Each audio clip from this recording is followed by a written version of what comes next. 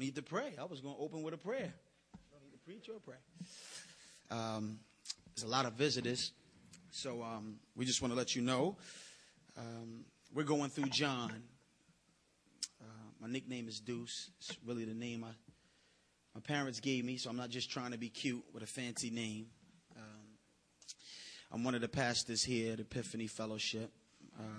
After spending many years being about Jesus Christ, letting him bogard my mic and bogard my stage in the rap context, after years of just pouring out, some people were gravitating toward me saying, man, I'd like to see myself be poured into on a more strategic basis. And after sort of shrinking back from the idea of the pastorate for many years, it wasn't until probably my last year of seminary, which has been about three years ago for me right now, when I began to think, wait a minute, shepherding has been taking place. So, and Philadelphia needs more shepherds. Philadelphia needs more particular communities, not just people who know they're part of some universal body of Christ somewhere out there in the cosmos, but people who rally and link with other believers and then plot themselves right in the middle of some context.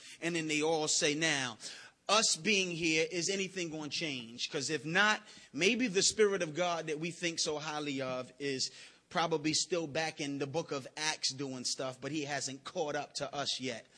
Maybe he's in some church that's more of the Pentecostal or charismatic persuasion, where there's all kinds of activity that looks like it's the Spirit.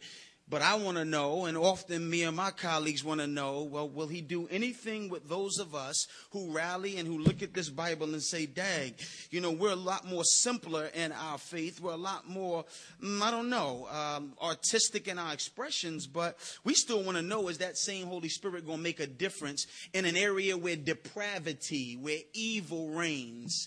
So every time I go out there, I look at the toughness of the terrain and I say, dang, Lord, like, are you going to use me? I mean, I know when I go out there to some church and I'm on stage, people seem to like me, but nobody around here seems to respond like the people, at my concerts. That's because it's not a show out there. And so we welcome you week after week to lock arms with us as a church and see what difference the Holy Spirit of God makes when he invades us. We've been going through the book of John as a church plant. We've been up actually public since September 17th. And we're in the 9th chapter of John. That's because we believe that every nook and every cranny of John's gospel has something to tell us. There's one big theme of this book, just to catch you up. And that is, I want you to believe that Jesus is Messiah. The Jews would understand what Messiah is. The Greeks would have said Christ. Jesus is the promised one who's going to make a difference in neighborhoods like this, make a difference out there in the suburbs, make a difference on the farmlands. Jesus Christ is the one that God promised would come after Adam jacked everything up. Adam and Eve's deciding to do things their own way caused such a rippling effect down through history that God had to promise somebody's going to come that's going to get it right. We see it in the Bible, nobody else got it right. A lot of good efforts. Moses, great guy, but didn't get it right. Joshua, good guy, didn't get it right. Joseph, good guy, but didn't get it right. And so God says one day Messiah's coming. He'll get it right. So when we get to John says, hey, I want to let y'all know, don't keep looking for the person who's coming. He's here. And he came and he got it right. So John opens up by saying, let me just tell you, in the beginning was the Word was with God, the Word was God. 14 says, and that Word became flesh, and he lived for a while. He parked for a minute. He sat around, he hung around, he didn't make a beeline out. He didn't hang in all the comfort zones. He embedded himself in the place where most of us try to duck and dodge for a while among us. And then the people, his inner clique, the disciples, they said, and we beheld his glory. We saw his all thatness, because it says in verse 12, he came to his own so that everybody would see his all thatness, but his own received him not. He says, but us, and anybody else who received him, to those who believed on him, he gave them the right to become children of God. So with that premise, John begins to unfold how you know John's not just pulling our leg about Jesus being the promised one who got it right.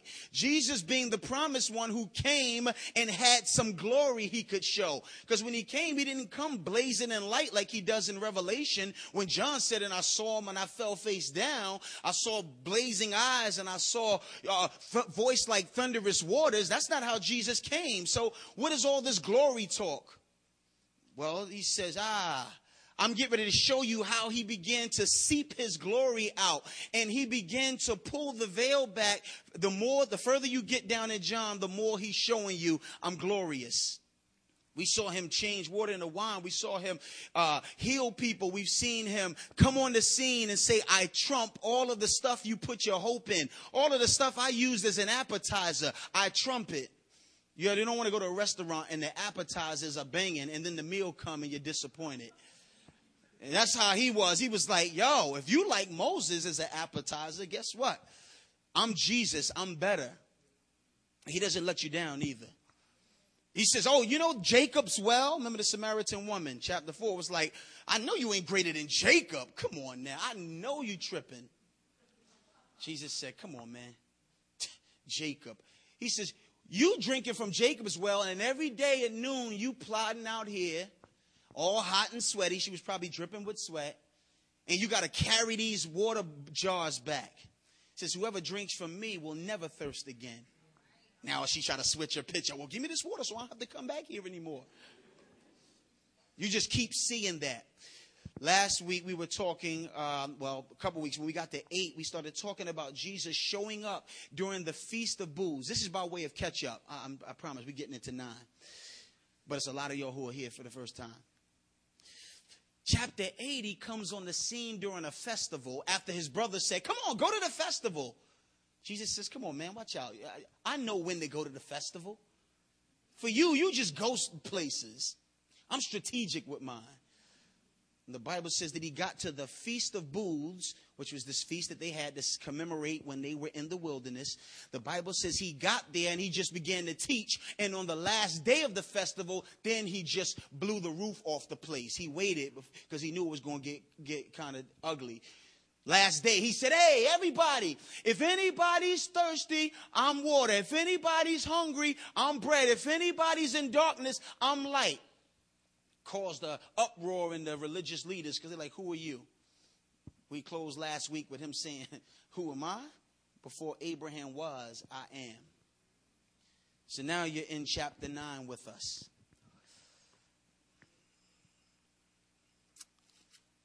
When I was growing up, and you probably remember this, it was something about when someone talked about your mother, like, for some reason, that was a no-no. Now, I had a different upbringing. I was raised by my pops. And my mom will tell you this, so this is not to shame her or anything, but my mom will tell you that she gave us to our pops, my brother and I, because she was like, kids, I like going to the club. She gave us to our pops, like, your pops would do better. I like to hang out. So when I grew up, really, my pops was the hero. But I just sort of went along with culture. You don't talk about my mom. Now, they could talk about your father all day. And you wouldn't say nothing. It was so I just sort of just grew up like, don't talk about my mom.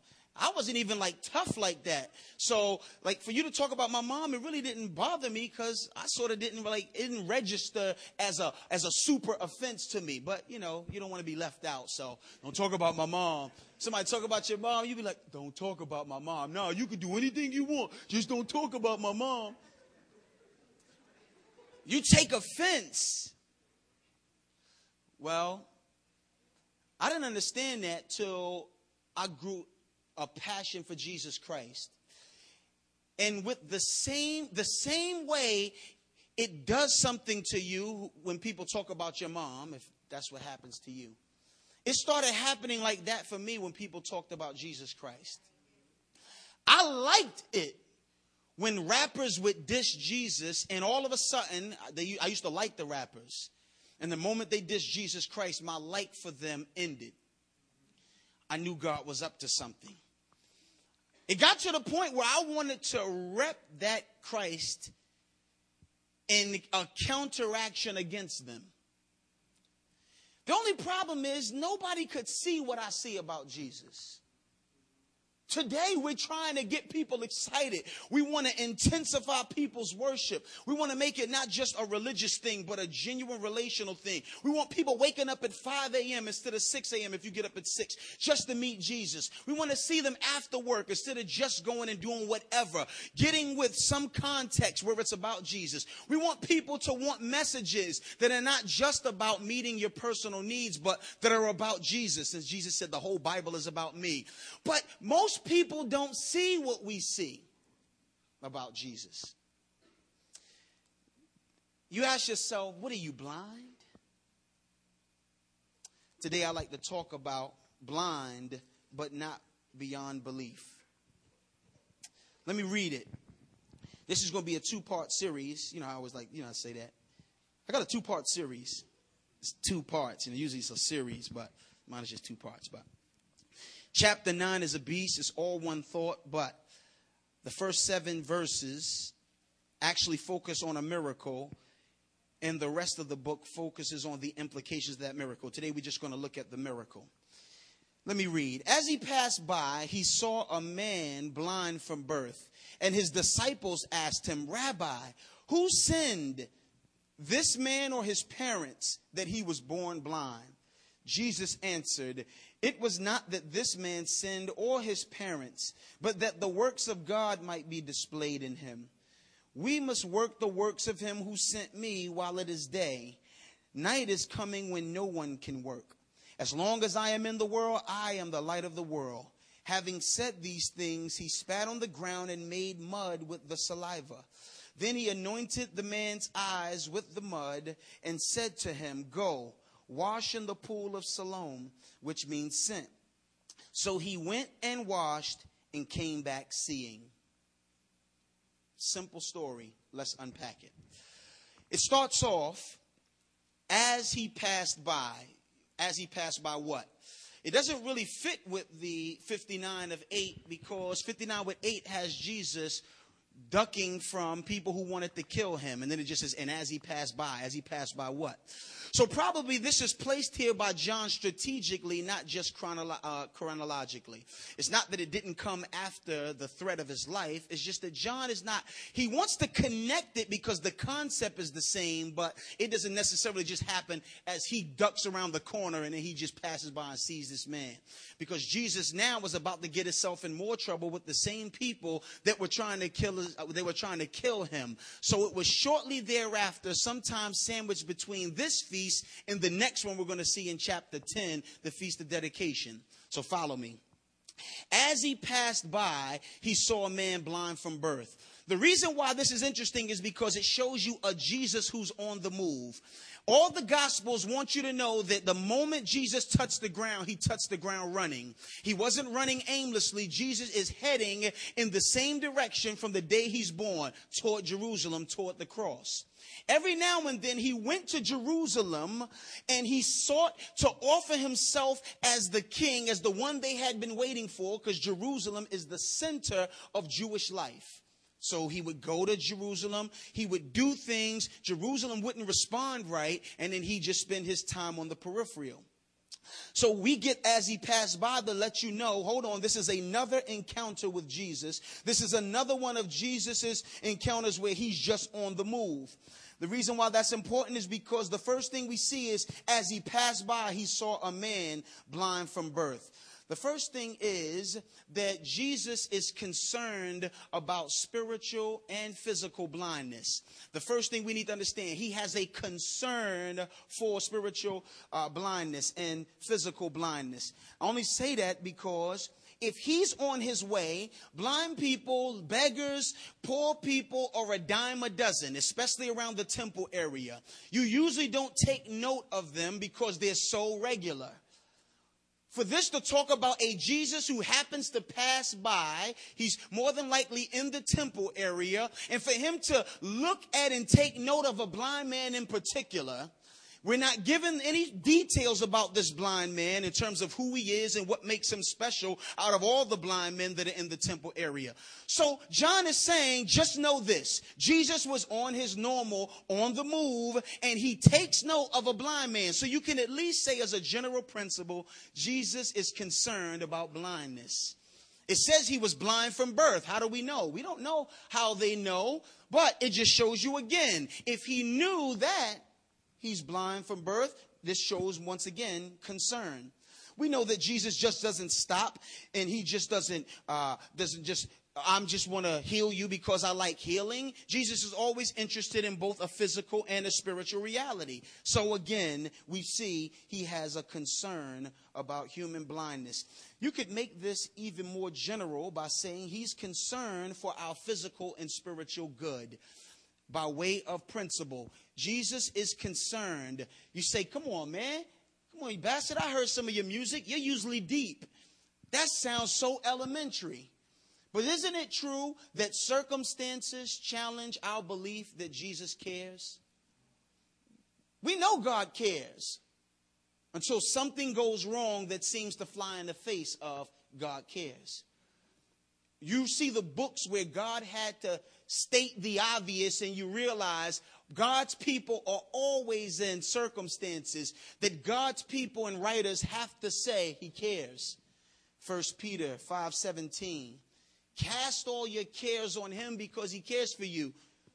Because the believers were under such an onslaught of troubles that what is going on? Don't you care?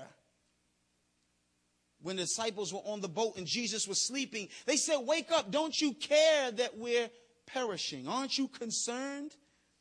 Luke 12:20, Jesus is talking to his disciples. Of course, trusting Jesus was getting them in trouble with the religious order, which was going to mess up your finances, mess up your security. What does Jesus say? He runs down a list of stuff people run after, and then he says, hey, the nations seek after these things. Don't worry, your Father is concerned. He knows you have need of these things. All of this is showing you that Jesus lives his theology out.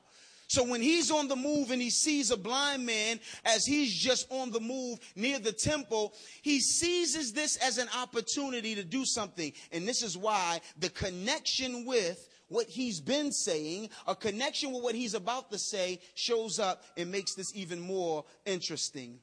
For Jesus Christ, he's always a capitalizer. We see him on earth. He's efficient. Jesus is efficient. He capitalizes on every moment. Colossians 4 says, make the most of every opportunity when you're with outsiders. When you're with outsiders, don't just shoot the breeze. When you're with outsiders, don't just agree that jam is hot. When you're with outsiders, just don't talk about American Idol and that's that. Capitalize on your moments with the outsiders. Jesus sees a blind man and says, I'm the great capitalizer. Now, I just got through not too long ago telling people I'm the light of the world. If you don't want to be in darkness, come to me. Everybody who comes to me gets out of darkness. He sees a blind man and a blind man from birth. Now, in Kings, it talks about Elijah. To prove that Yahweh is Yahweh, he intensifies the trial by pouring. He says, I tell you what, God is God if God answers by fire. The way we'll figure out if God answers by fire and not by a flicker is we'll build the whole sacrifice, put all these stones together in this wood, and we'll call down fire from heaven. Whoever God lights this joint up, that God is God. When it came to Elijah's turn to prove and to exaggerate the point that Yahweh is God and he has no competition, he wets his sacrifice.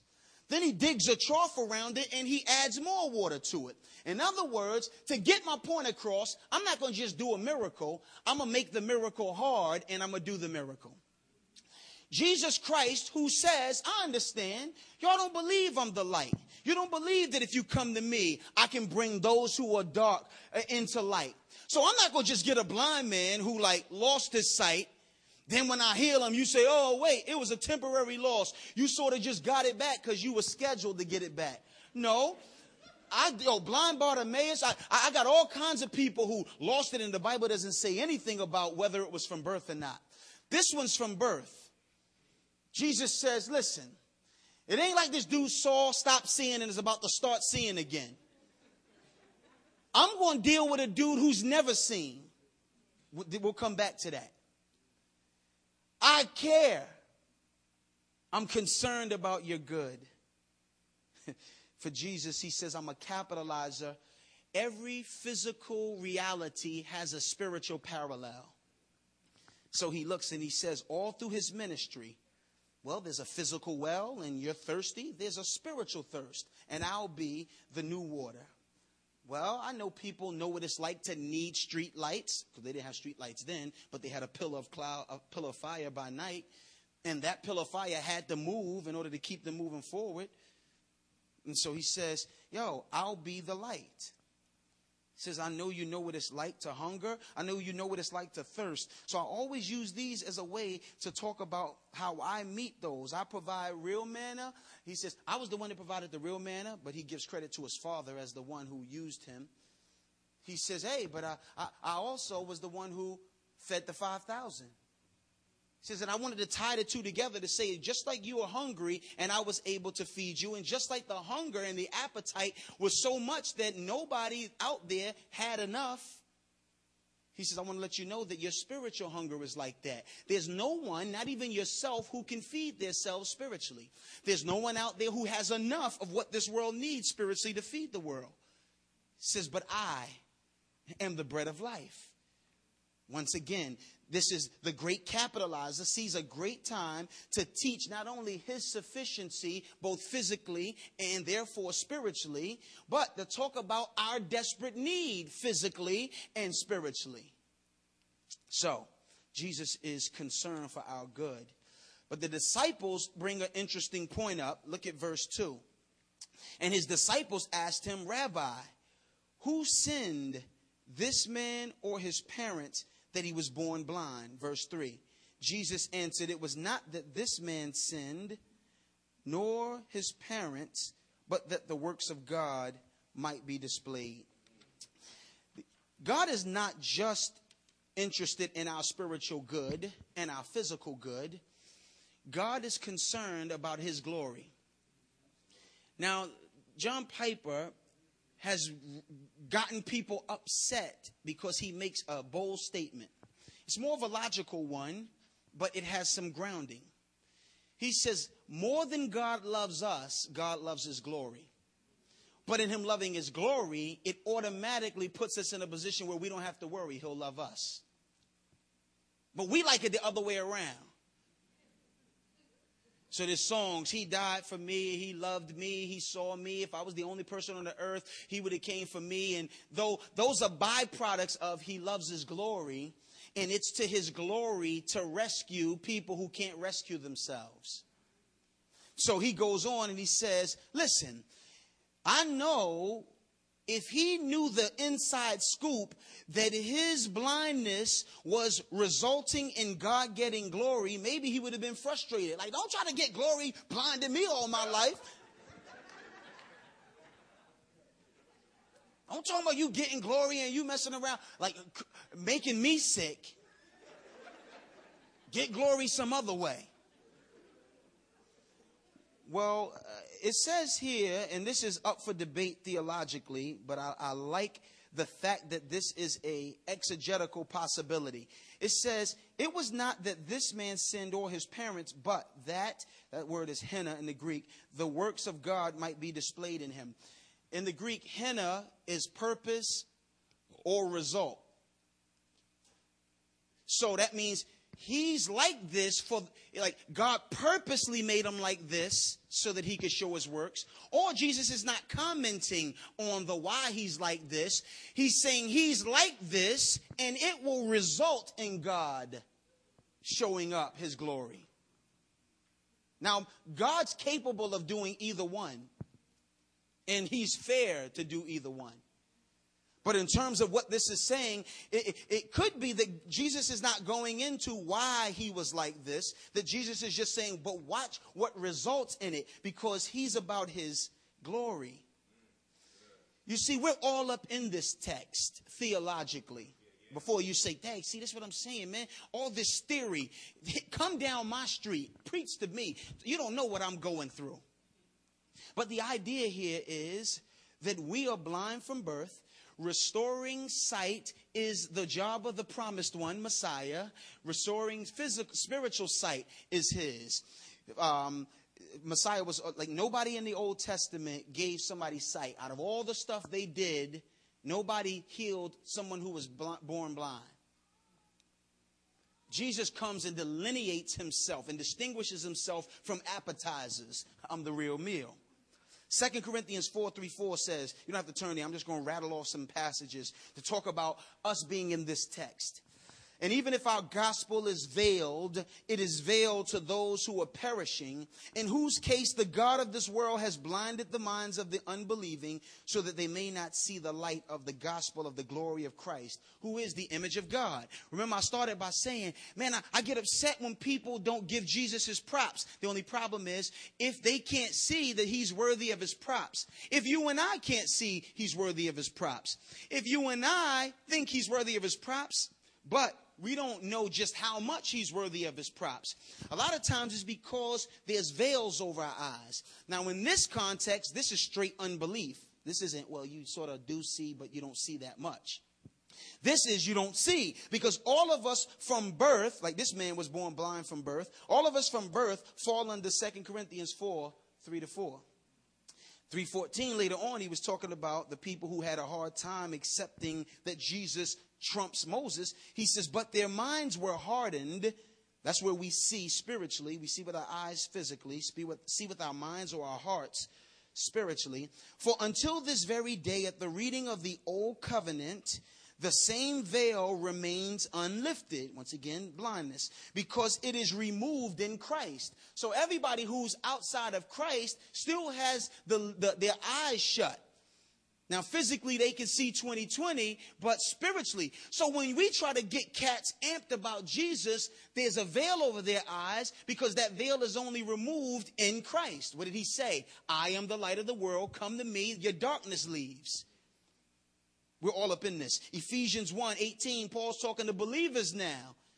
And he says, now for you, I pray that the eyes of your heart would be enlightened so that you could understand how dope the faith that you have is.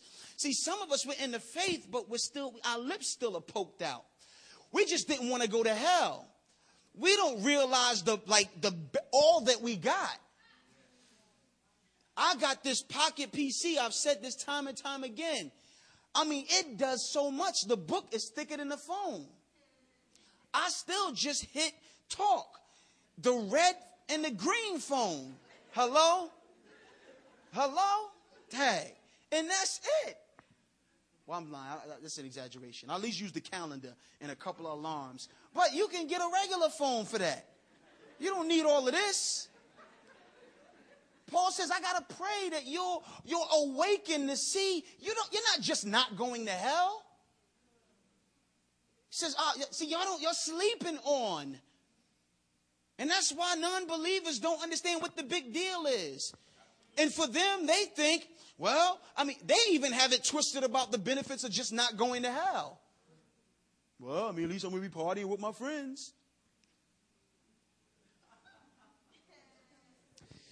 Acts 26, Paul's whole mission. The reason why we have a Paul, the reason why God, when Paul used to beat up Christians and when Paul used to give it to God's people, God graciously saved him for this purpose. Acts 26:15.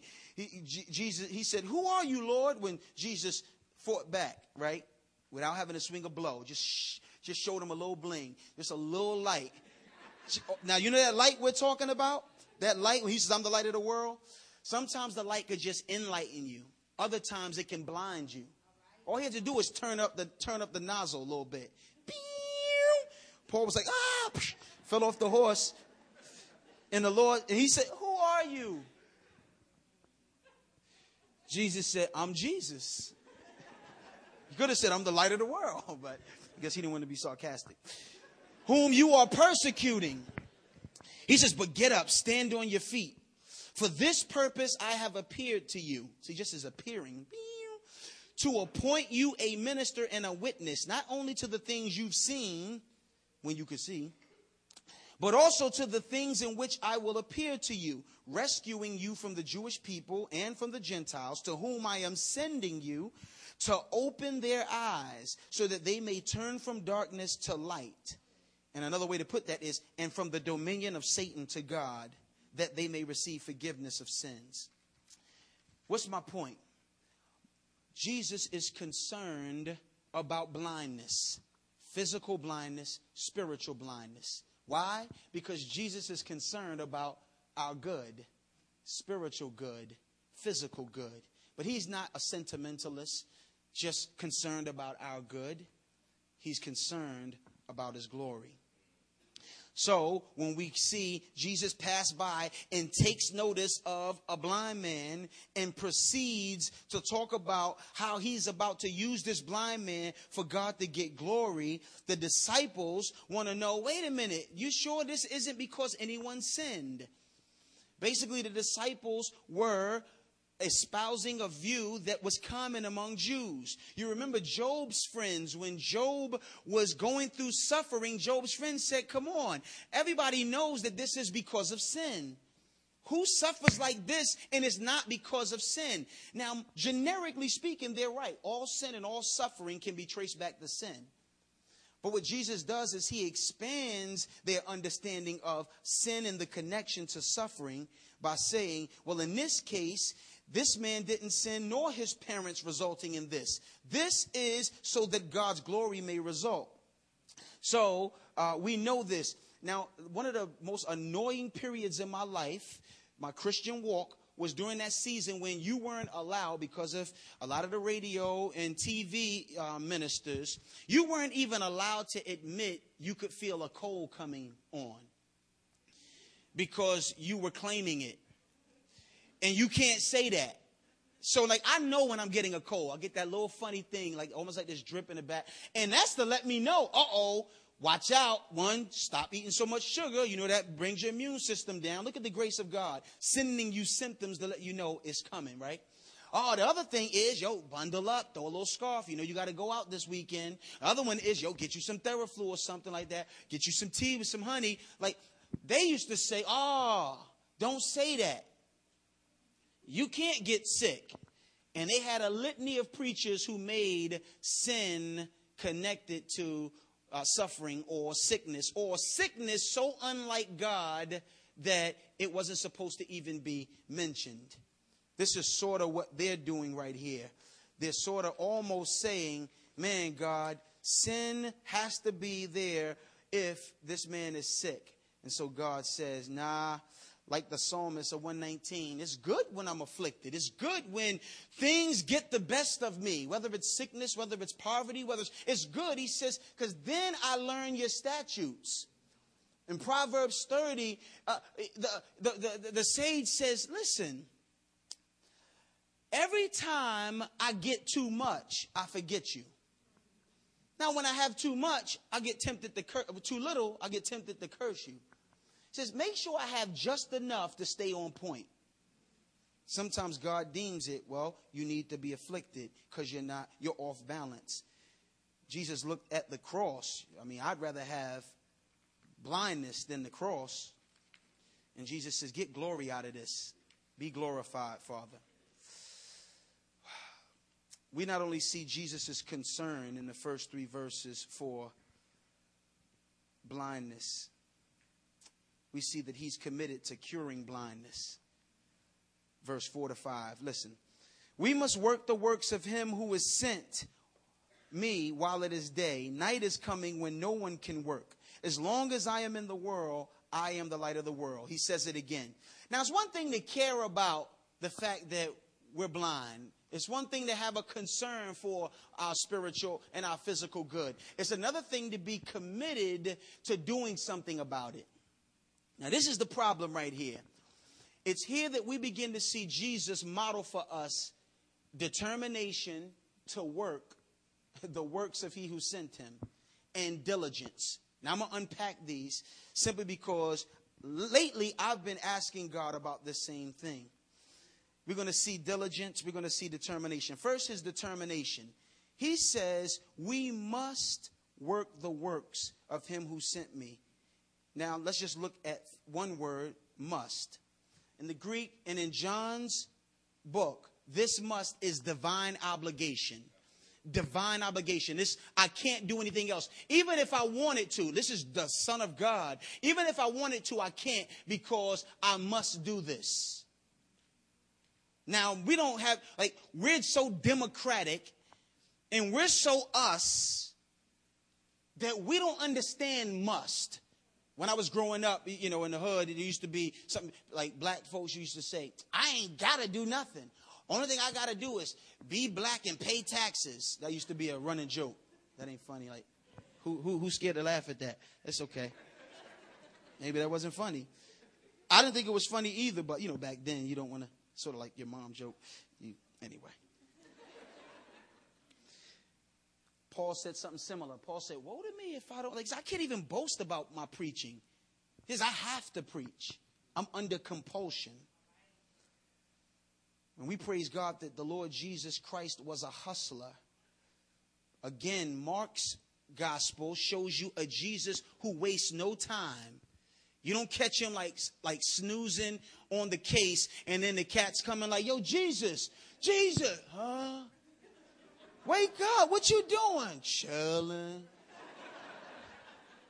Now, Jesus was caught reclining, but it was strategic. In fact, they come looking for Jesus, and he's already been up before the sun's up, getting it in with the Father. Determination. I must work the works of him who sent me. Hustling. This is this idea that he will not be sidetracked. Not sidetracked by victory. Luke and Mark give a case where Jesus Christ is doing so well that you would think he could take his foot off the gas. That's me. That's in the tortoise and the hare. Y'all know the fable of the tortoise and the hare.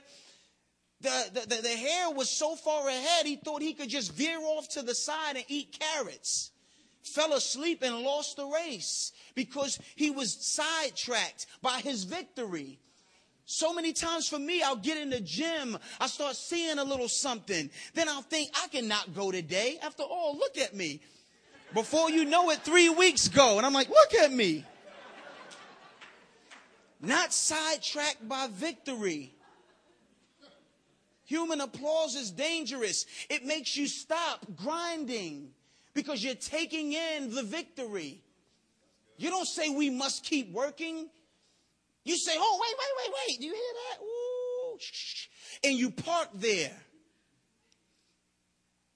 God wants me to go to Philly, let's just say. On my way, I'm going to spend a few weeks in Maryland. You go to Maryland. See, this is bad because y'all going to take this wrong, but let's just say. You go to Maryland and everybody likes you and you find a new house and the grass is green. Man, why am I going to Philly? The grass is green here. And the house is here. And somebody came to me and said, I think the Lord wants you to have this. But wait, you said God told you to. But things start popping on your way at a pit stop. Then you make the pit stop your end destination. Jesus never stopped. When he fed the 5,000, it said they wanted to make him king. He came to be Messiah. Jesus, come on, victory. Come, bring out the chariots. Become king. Jesus said, let's get out of here.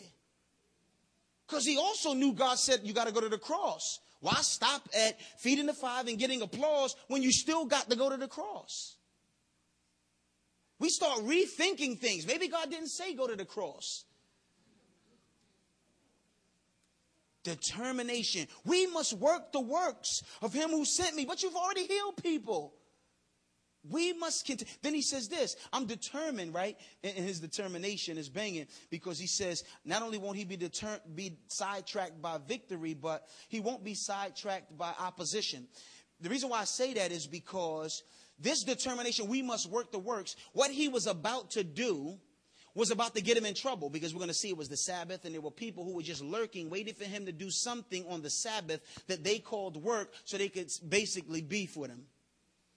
Jesus says, well, I know this is going to cause trouble, but he still worked the works. The apostles, look, please, y'all. I'm talking to us. Our Christianity should look something like this. The apostles look like this. They got beat for preaching Jesus. They said, okay, we'll let you go as long as you stop preaching Jesus. They went back to the same place where they got beat and said, obey God, obey man, you choose, we got to obey God. And they kept preaching Jesus. Read Acts, is funny. Paul gets stoned, dragged out of the city, left for dead under some rubble. The text says Paul pushes the rocks over, brushes it off, and doesn't say, I better go somewhere else, mess around here and get killed out there. No, he goes back into the same city preaching. Jesus says we must. This is a commitment. But look, he's not doing this for him. Jesus is not pressing through oppression and deflecting the benefits of victory for him. He's doing this because he's committed to bringing wholeness, a cure. This is what, all Jesus wants you to know is we're not like him until we decide, I want to be like him. That's all. Look, this is not me coming at stones. This is just to show you all the difference between our model, our stencil, and us. Jesus cares. We care. That's easy. Oh, I care too. Jesus is committed to doing something about what he cares about. Well, I was too, but the book of Haggai. Many people haven't read the book of Haggai. But if you go in the book of Haggai, it starts out God coming on a day where they were all these festivals. A lot of stuff happens on the festivals because that's where you have God's people most gathered. And God is the great capitalizer on a crowd.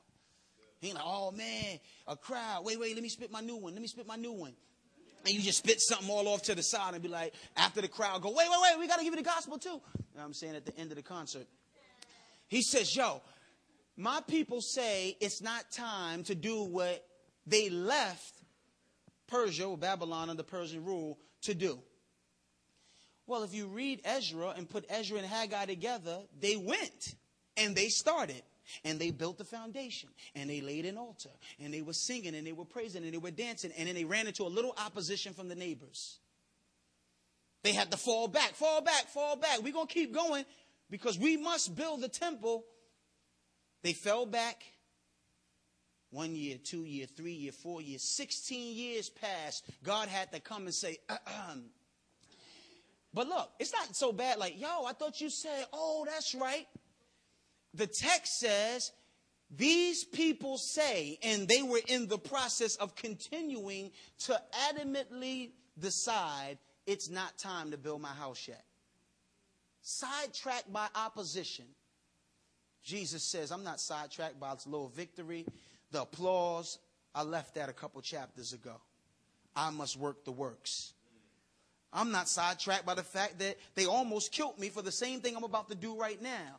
Did something on the Sabbath they didn't like. I must work the works. He's determined, y'all, to not be sidetracked. But here's the problem for you and me. Jesus really didn't say, I must. Look at 4. We must work the works of him who sent me. Now, don't you hate to be dragged in and included in a we? Just because somebody else feels led? Some friends of mine cracked me up with this one joke, right? They were out committing a caper of some sort. I forgot what it was. When it was time to hide, the dude said, hide with me. He said, nah. He said, come on, man, I'm telling you, come with me. His friend said, nah, you go over there. I got a different hiding space. So they broke up. The cops caught the other dude that didn't come. As they're leading the dude that wouldn't come out, he comes over to the bush where his friend is, where they didn't know he was. Some, you could come out, they got us. They got us. You could come out. They got us. All of a sudden, it's us now.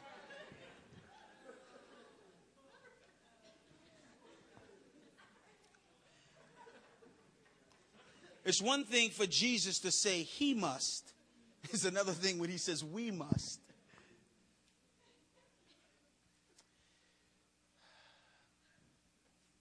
The thing for me today is trying to figure out who my we's are.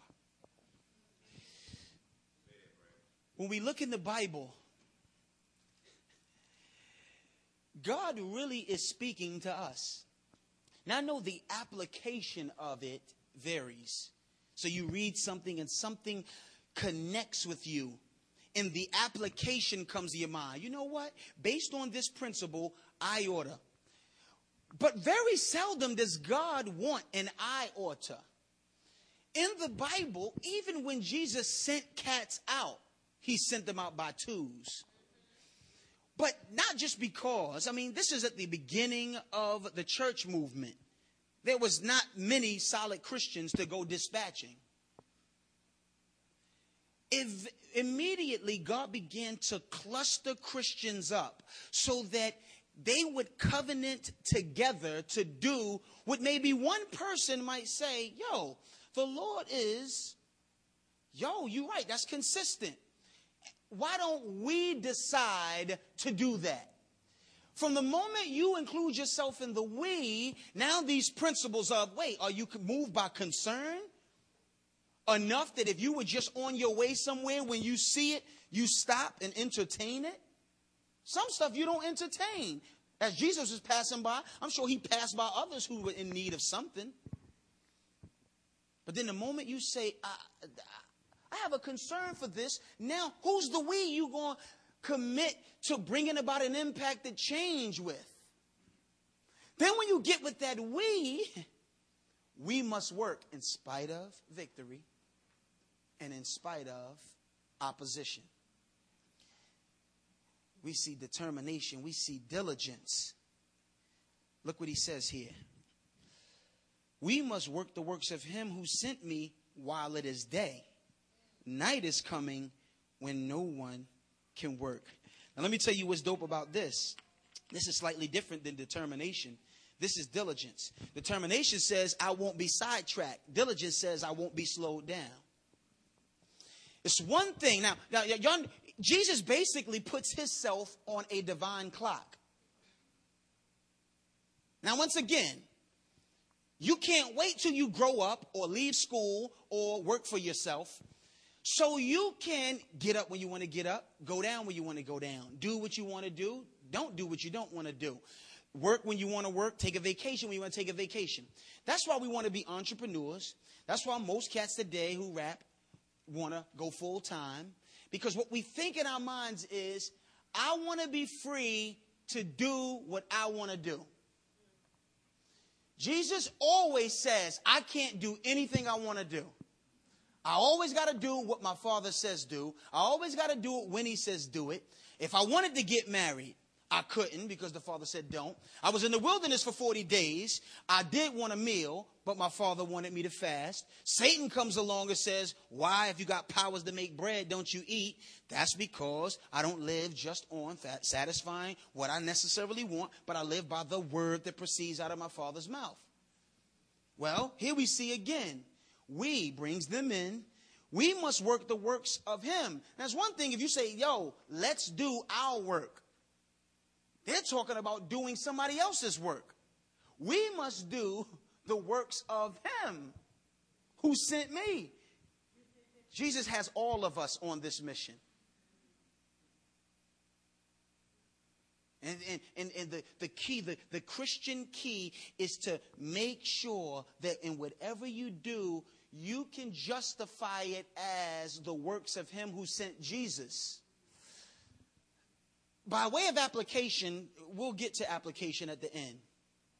I'm not trying to tell anybody to do anything they don't want to do. What I'm trying to say is when I look at Jesus and I look at him interacting with his disciples, it says he passed by and he saw, next thing you know, there's a we coming up. Next thing you know, the disciples are discussing this with him. Hey, well, what happened to him? Now Jesus is talking this we, and he's putting them on a timetable. Now, you know the difference between, like, if you go to, like, vacuum your car out, Let's say it says free air, free vacuum. You just like, shh. You know what I mean? You getting like extra in the cracks, like shh, when it's free. Shh, you all casual with it. Put it down. Change the radio. Shh, it stopped. You walk over there. But every now and then, all the free ones are out of order. So then you got to pay. Now, the difference between how you vacuum when you got unlimited, no time limit, and how you do, well, I got to vacuum while my quarters are day. You going on the other side, like the tube fall off. You be like, you're mad. You trying to put it back on. You in hard to reach places because the time it take to go all the way around or pull your car around so you can get it. So you all in the twist and you under it and you switching and you like, yo, throw this over, and you trying to get it and it's like mad stuff still left. You're like, ew. But that's a picture of diligence. Diligence says, while I'm under this strict time restraint, let me keep it moving. And let me keep it moving and not stop. Let me inconvenience myself because it's not like I got time to do it in some pretty fashion. I got to just do it. Now, this is God saying, work while it is day. This is their times. They didn't have street lights. They didn't like click. Oh, man, I was waiting for them to come on. All right, check it up. 21. Like, nah. That's how it was. When you didn't have street lights, you were like, come on, man. Hurry up. It's getting dark. And cats play differently. Sometimes you watch your favorite team. And you're like, yo, why didn't y'all play at the top like y'all did it the last 2 minutes? Diligence. He says, determination. We must. Divine obligation in John. We must work the works. What? Your works? What you want? No, his works. And let's do it diligently, for a night is coming when no one can work. As long as I'm in the world, I'm the light of the world. I know what I'm supposed to be doing. I don't just care about it. I'm committed to doing something about it. We're coming to a close. Jesus is not just concerned about human blindness. He's not just concerned about spiritual blindness. He's not just committed to the cure. He's in control of the cure. Now look at this. Verse 6. I am the light of the world. Having said these things, he spat on the ground, made mud with saliva, then anointed the man's eyes with the mud, and said to him, go wash in the pool of Siloam, which means sent. So we went and washed and came back seeing. He's in control of the curing, concerned about our issue, committed to solving our issues, and in control of how he solves our issues. The beauty about this is it shows you, now first of all, it says he's the light of the world, and he goes to bring light. And it says here, he spat on the ground, made mud with saliva. Other places, Jesus uses saliva. Now, it was believed to be a curative, but then some people believed that to use it that way was using magic. So some Jewish leaders said you shouldn't do it that way. I don't know what was going on through Jesus's head when he used mud. When he used saliva to make mud. Some people believe that this was doubling the blindness just for visual effect. Some people believe that he was under the Jewish mindset of his curative in saliva. He did it before. I don't know all of the variables that made him do it, but one of the things we know is it shows you he's limitless in his methodology. In his commitment to bring cure, he determines which route he takes. We're going to come back to that. In his commitment to this, he shows you that he's sovereign over his methods. The man didn't ask him to cure him. Jesus volunteered. He's sovereign even over the selection to cure. Then he's sovereign over how he cures. Crazy. Now, the beautiful thing is, even though Jesus starts this process, he involves the man and requires that the man be involved in the process. The man shows you, man, there's a blind man that doesn't know Jesus. As we're going to see, he's going to grow in his knowledge. He gets this mud on his eyes, and he goes to the pool. So the pool Siloam, John lets you know, means sent. It's how the pool was made. They basically had to run pipes from another spring in order to get water into this pool. So water was sent into the pool, so they called the pool sent. The man is sitting here. The one who sent, John always refers to Jesus as the one who sent, sends the man to a pool named Sent. And in him connecting with the sent, he comes back seeing. Now, the beauty about Jesus, the capitalizer, he could have sent them anywhere. Why is it that Jesus sends him to a place called Sent? Why is it that Jesus chooses a man who's born blind? Why is it? It says, having said, I am the light. He already said, I am the light that the Father has sent into the world. You put all together, Jesus is just a beast. Like Jesus is not just coming up with stuff. He's not grabbing the nearest thing next to him. Hand me that. No. He always knows what he's doing. The reason why we need to know this is because this is the one who's commissioning us to follow him. That's what discipleship is. Follow me. And so look, he comes back seeing. Blindness removed. Now next week you're going to see the disturbance. If you're back, you'll see the disturbance that this causes. But I want to say applicationally, we are the blind men. We are the blind women. Our spiritual blindness is from birth. It's our inability to perceive spiritual realities. Sometimes it shows itself up in the form of you just can't appreciate spiritual realities. See, we think because we understand, like, no, praise and worship. I know. I grew up in church. No. Oh, I know. Preachers. I mean, my father's a pastor. Come on. I know what you're saying. I read the Bible every day. Spiritual blindness. Sometimes people don't even know they're blind because they're that blind. We don't initiate our cure. Jesus is passing by and Jesus sees us. And he initiates a curing process. We're passive in that process. He makes the first move. But we're involved in the process. Go wash is the equivalent of obey my route to being cured. For God, his unconventional curing method is the cross. Who sinned, this man or his father? Both. Our father sinned, and we follow suit. May we be concerned enough to stop and take notice of opportunities to do the work of him who sent us. That's redemptive work. Work that makes a statement about what God calls himself doing. That's not just doing any old thing that's good. Redemptive work says what I'm doing, I'm specifically doing because of the way it illustrates what God is doing. Chew on that one. Let's be committed enough to doing redemptive work, determined, not easily swayed because of troubles or hard times, diligent. Let's not do it for a couple weeks and then just sort of kick back and then get back to it. Let's stay on it. And may God's grace enable us to use a variety of possible ways to bring solution to the things we care about and commit ourselves. Because it's this that he says was done so that the glory of God could be displayed.